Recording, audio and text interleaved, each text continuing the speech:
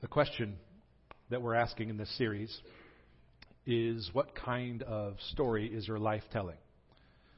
What kind of story is your life telling? Because as we said last week, there are ultimately two stories that are told with people's lives. There's either the story of self or the story of God. The story of the self-salvation project or of the Jesus salvation project. Those ultimately are the only two kinds of stories that are told with people's lives. Those are the only options. And the difference maker in this, as we talked about some last week, the difference maker is this, in this is how you view and how you tell your life's story.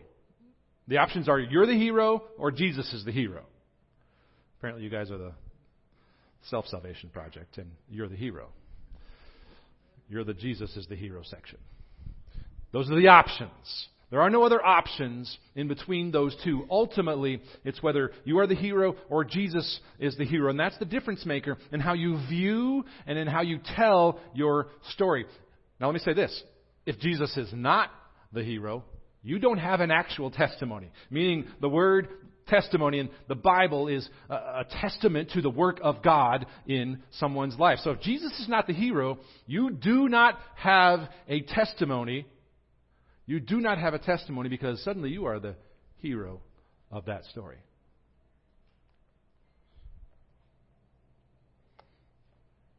You see, for the Christian, for the follower of Jesus, either you tell a story as if the great exchange has happened or not. And here's what I mean by the great exchange. 2 Corinthians 5:21. We'll put this on screen for you in just a second here. 2 Corinthians 5:21. This is worth memorizing if you don't know it. This is worth looking up later on. This is the difference maker in whether you're the hero or Jesus is the hero. And this is it right here. For our sake, He made Him to be sin who knew no sin, meaning Jesus who knew no sin. God made Him to be sin for us so that for the purpose that in Jesus, in Him, in His perfection, we might become righteous. God may count us as righteous. And so this great exchange of God's perfection for our sin is the story that we're highlighting throughout this whole series. So we talk about tell the story, we mean that story, that 2 Corinthians 5:21 exchange, that story of the redemption of God. Every Christian's life motto is, my story is redemption. My story is redemption. And redemption speaks of that great exchange. Now, for me, this has been a surprisingly difficult lesson to learn personally. For me, I mean, you'd think that guy talking up there has done this, worn the T-shirt, knows what it's like to be a believer. Listen, I'm a preacher's kid, people. I get the drill. But it's difficult for me to learn this story of redemption is my story. To learn that kind of thing. I've been hearing about redemption since before I could walk and talk. So it's a little weird that it would be hard for me. I was the kid who on the Monday after the sexual purity conference, I was the kid who wore the I'm not doing it t-shirt to school. Like I wish that weren't true. That was me. That was me. I was the kid who, right before class started at the beginning of the day, I was the kid who led the prayer group right in the middle of the hallway. And we would intentionally meet like 5 minutes before school started so we could create a scene. That was our little group. I was the kid who threw out on the way back from youth conference. I was the kid in the bus who threw out all the secular tapes, to purge my tape collection of evil, obviously. Which I lament a little bit, frankly, because I lost a couple good Beatles tapes in the process. But you kind of know what I mean, right? Like you were there on Sunday morning, Sunday night, Wednesday night, and all nights in between. Like if the doors were open, Wakefields were present and accounted for. Many of y'all kind of grew up with some of that, which means it's a little weird that it would be hard for me, that'd be a struggle to think of my story as a life of redemption sometimes. Because I struggle with the kind of self-righteousness that says like, hey, I'm in the hallway starting a prayer group. Who grew up going to church camp? Anybody? Grew up going to church camp? All right. Yes, these are my people. These are my people. You know who you are. Holding hands in the last night of church camp. Friends of friends forever. The Lord's the Lord of them. That was what I grew up doing, as many of you probably did. I remember very clearly, this is an example of how it felt to grow up a church kid and yet not know that my story is redemption. I remember many times, literally dozens of times, sitting around the campfire at church camp, feeling like I don't have one of these wonderful testimonies to share.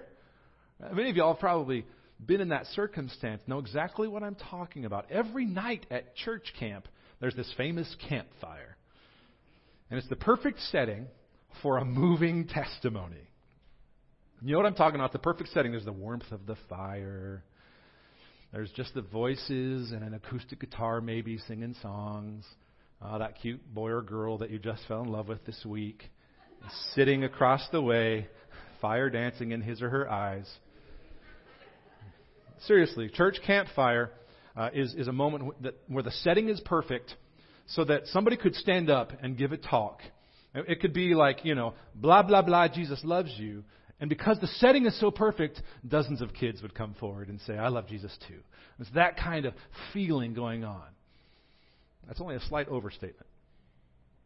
At campfire, there was always somebody who would stand up and talk about this radical transformation of Jesus in their lives. Sex, drugs, and rock and roll.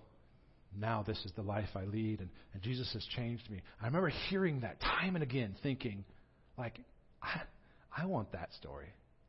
Why don't I have that story? Feeling inadequate because that's not the radical testimony of change that I remember going on in my life.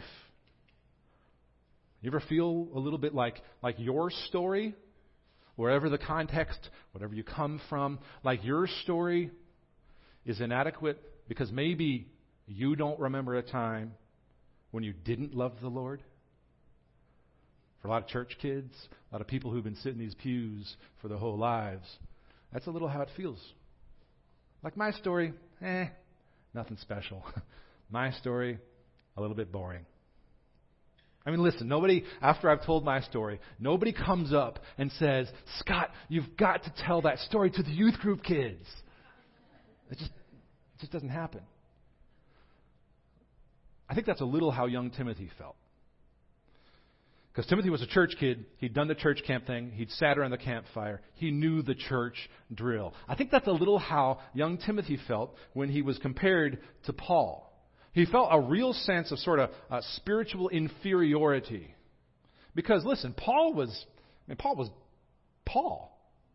And the apostle Paul. I mean, God came to him and changed him in a supernatural flash of light from the ugliest and the most vile place. I mean, sex, drugs, and rock and roll were kind of child's play for Paul. He had been a powerful religious leader who was murdering Christians who now was one of the biggest leaders of the early church. I mean, that's a radical life change. Who's going to compete with Paul? Who's going to compete with a story like that? It's probably a little bit of how Timothy felt. Jump with me to 2 Timothy, the first verse, if you're not there yet. 2 Timothy 1, verse 1. We're going to go through this passage, and we'll glean some evidence along the way. We'll glean and gather some encouragement from Paul's words to Timothy. See, part of why Paul had written Timothy here is to encourage him to say, listen, where you've come from, it's valid. No matter how you feel, where you come from is valid. We'll see why as we get into the text. Look at verse 1. This is just sort of the greeting from Paul to Timothy. It says, verse 1, Paul, an apostle of Christ Jesus, but there's a reason why he says it the way he does, by the will of God, according to the promise of the life that is in Christ Jesus. Here Paul is emphasizing God's plan to call him as a leader in the church because young Timothy, his protege, needs to have the reassurance that his own life is part of God's plan, just like Paul's. So you can see that in the verbiage there. Verse 2, to Timothy, my beloved child. Paul was a father for Timothy in the faith. We know from Acts 16 that Timothy probably did not have a Christian father, at least. It says, to Timothy, my beloved child, verse 2, grace, mercy, and peace from God, the Father, in Christ Jesus our Lord. He hints at where the gift of God comes from. We'll look at that later on. Now Timothy here had been to church camp. He knew the drill. He grew up hearing Paul's story. In fact, there's pretty good evidence from Acts 16 that Paul visited Timothy's hometown, and that's how Timothy became a Christian. That's how Timothy became a believer in the first place, listening to these amazing changes in Paul's life. I mean, Paul had the ultimate campfire testimony. And Timothy probably became a Christian hearing those kinds of stories. You can look that up in Acts 16, 1 and 2 later on. But even though he had heard all that, he still struggled with his own story, Timothy did. And so you'll notice throughout the text today some comparisons between Paul and Timothy, but not a comparison for like a competition, but to say, hey, listen, Timothy, what you've come from is real, it's valid. Don't talk about it as if it's not, because it's the real deal. Keep reading verse 3. Paul speaking here, he says, I thank God whom I serve, as did my ancestors, with a clear conscience. Paul says, listen, I'm serving just like my ancestors did. And so this faith that I knew wasn't original to me. It came from others who came before. Verse 3, keep reading. As I remember you constantly in my prayers night and day, as I remember your tears, I long to see you that I may be filled with joy. Paul says, I'm pulling for you. I'm praying for you. Stick with it. Look at verse 5.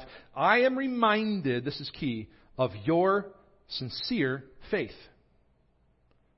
And then he says, it's a faith that dwelt first in your grandmother Lois and your mother Eunice, and now I am sure dwells in you as well. Timothy is the first second-generation Christian mentioned in the New Testament. And Timothy's story is a lot like many of our stories. He went to church camp, he knew the drill, went to church because his grandmother took him to VBS or something like that, you know. And here in verse 5, Paul is reminding Timothy that just like Paul's faith was inherited, Timothy's faith wasn't original to him either. It says it was an inherited faith. Grandmother Lois, Mother Eunice. Notice he calls Timothy's faith a sincere faith.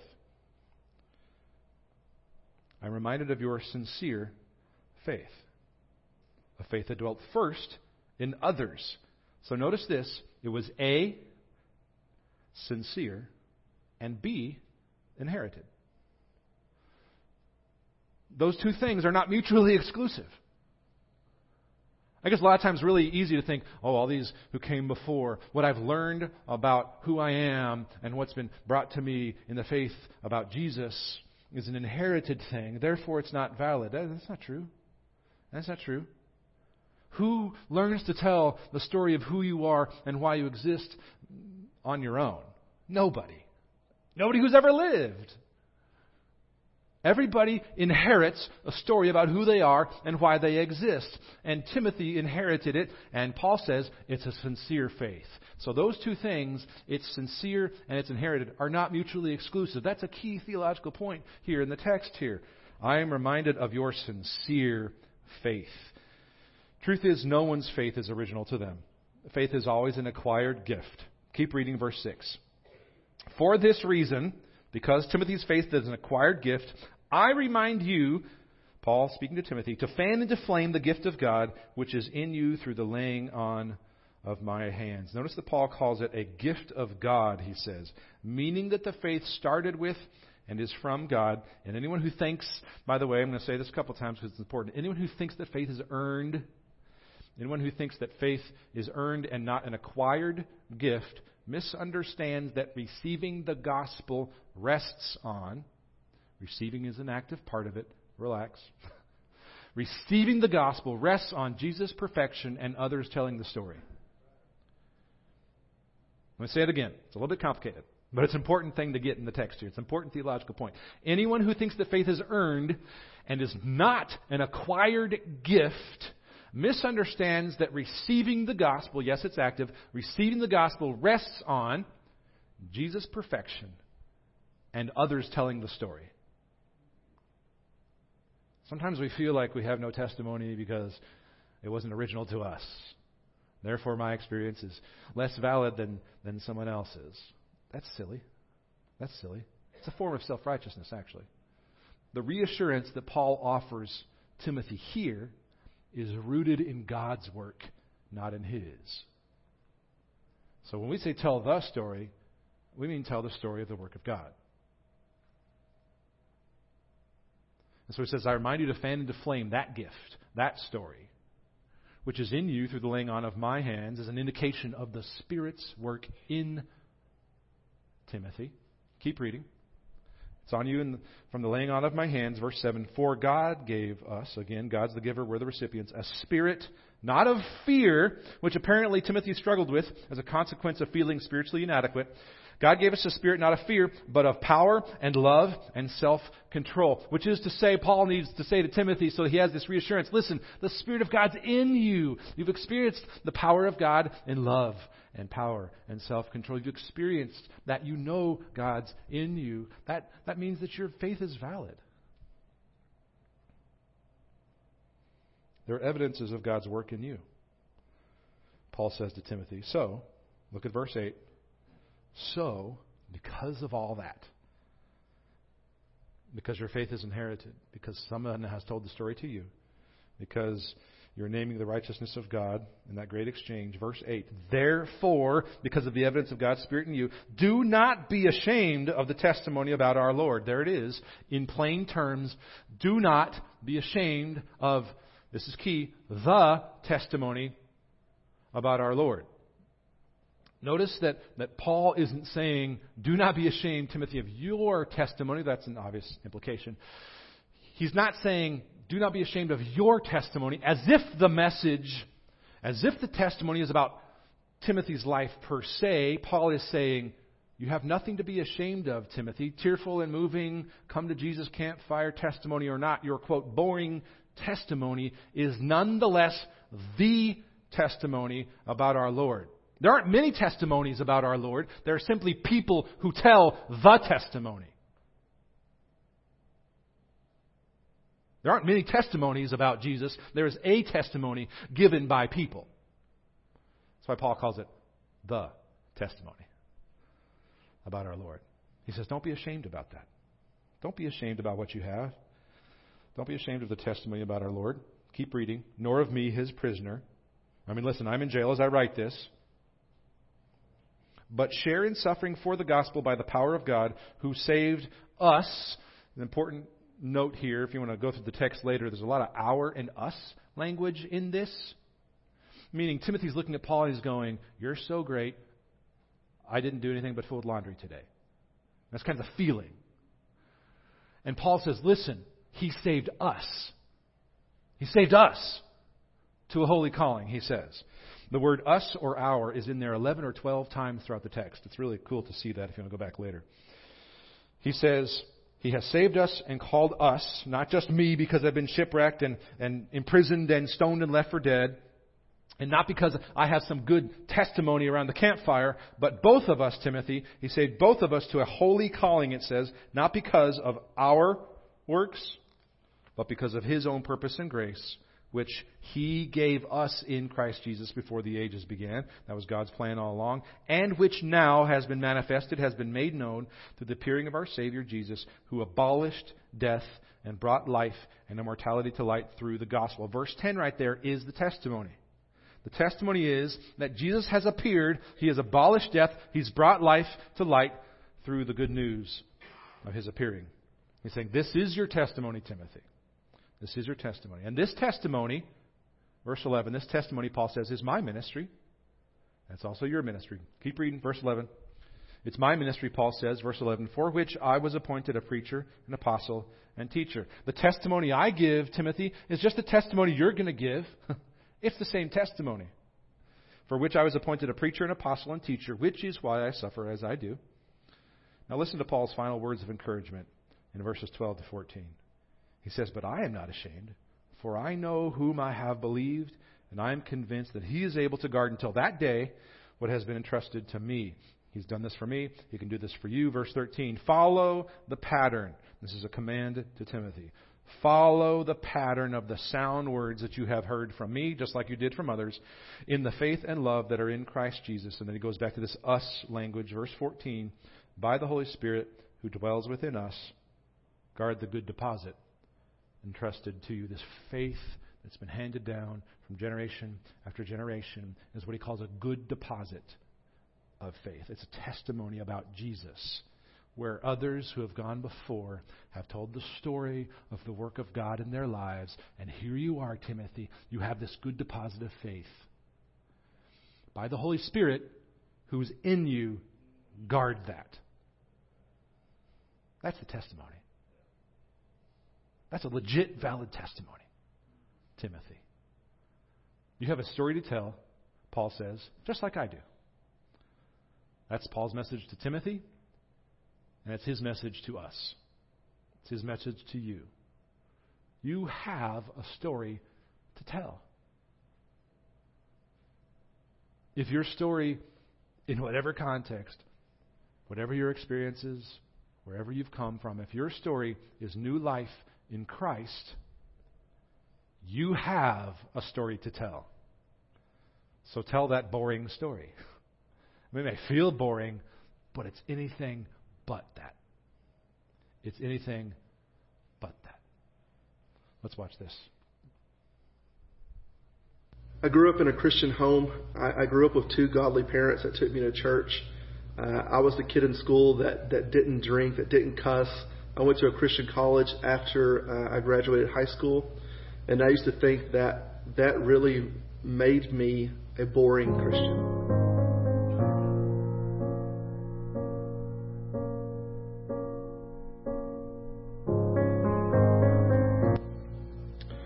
My name is Wes Ford, and this is my story. I was raised in a Christian home. My parents went to church even before I was born, and from the moment I was born, I went to church. We were there all the time. We were there on Sunday morning. We were there Sunday night. Even Wednesday night we were there.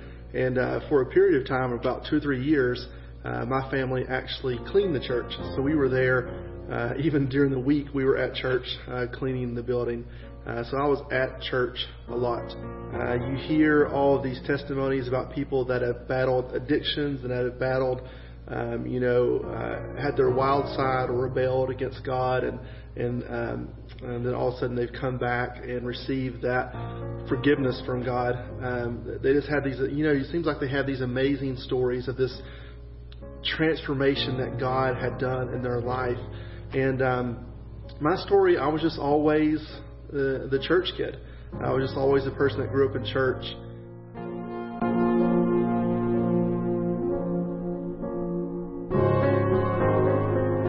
Didn't give my life to Christ and declare Him my Savior until about a week before my 15th birthday. And once I did decide that, once I did know that I need God in my life, that my life is missing without God, I really wanted God to make a difference in my life. And I really wanted Him to change my life. And I really took it personally that I want to honor God with my life. So I was the weird kid in high school that is actually trying to live out my faith. My hope is, I hope that was an amazing story to people around me. I hope that people look at my life and say, man, what is it about his life? What is it about that makes him different? And I hope they look at it and say that, man, it's God. He really believes that God is real, and he's living his life according to that. He knows that his life, that my life matters, and that God matters, and that I want to follow Him and live for Him.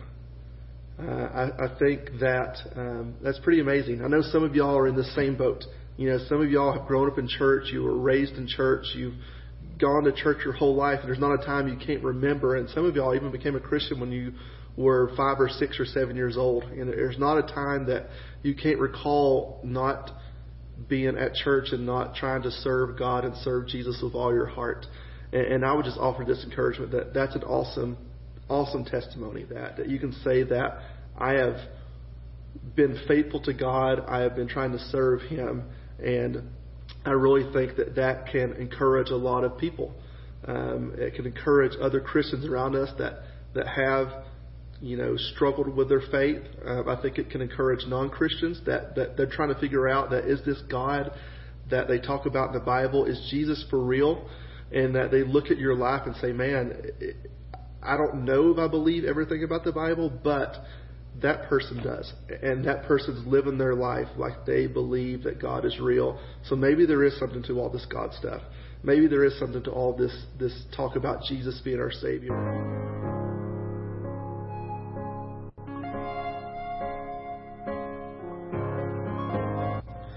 I hope that my life, even though some people may think it's boring, I hope that I live a life that honors Christ, that brings Him glory, that people can see that He is real, that He can make a difference in your life, that He can bring you peace, that He can bring you joy, that all these things out here that people think bring them life, that is, these sins that are out here, that is not where real life is.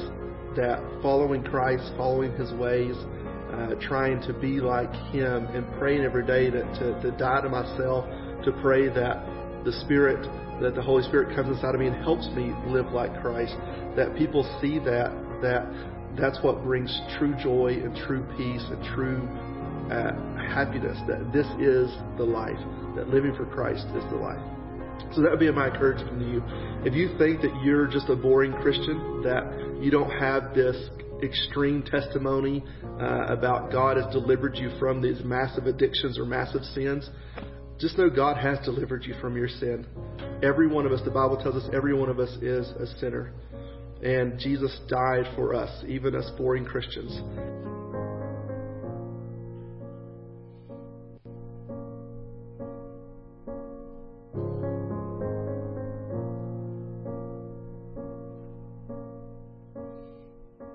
Jesus died even for boring Christians. I want to encourage you, friends, you have a story to tell. If it's the story of the work of God, you're telling the story. That's the story of Jesus making all things new. And that is a story that is never boring. It's always amazing because it's always about resurrection. It's always about the work of God to redeem. It's always about the centrality of God doing for us in Jesus what we could not do for ourselves. Regardless of your context, wherever you've come from, whatever your experiences, whatever you've been delivered from, the story is always, if it's about the work of God, a story worth telling. So friends, I just want to encourage you. You have a story worth telling. This is how the gospel moves forward. Regular old, boring Christians who have an amazing story to tell of the work of God. Let's pray, friends.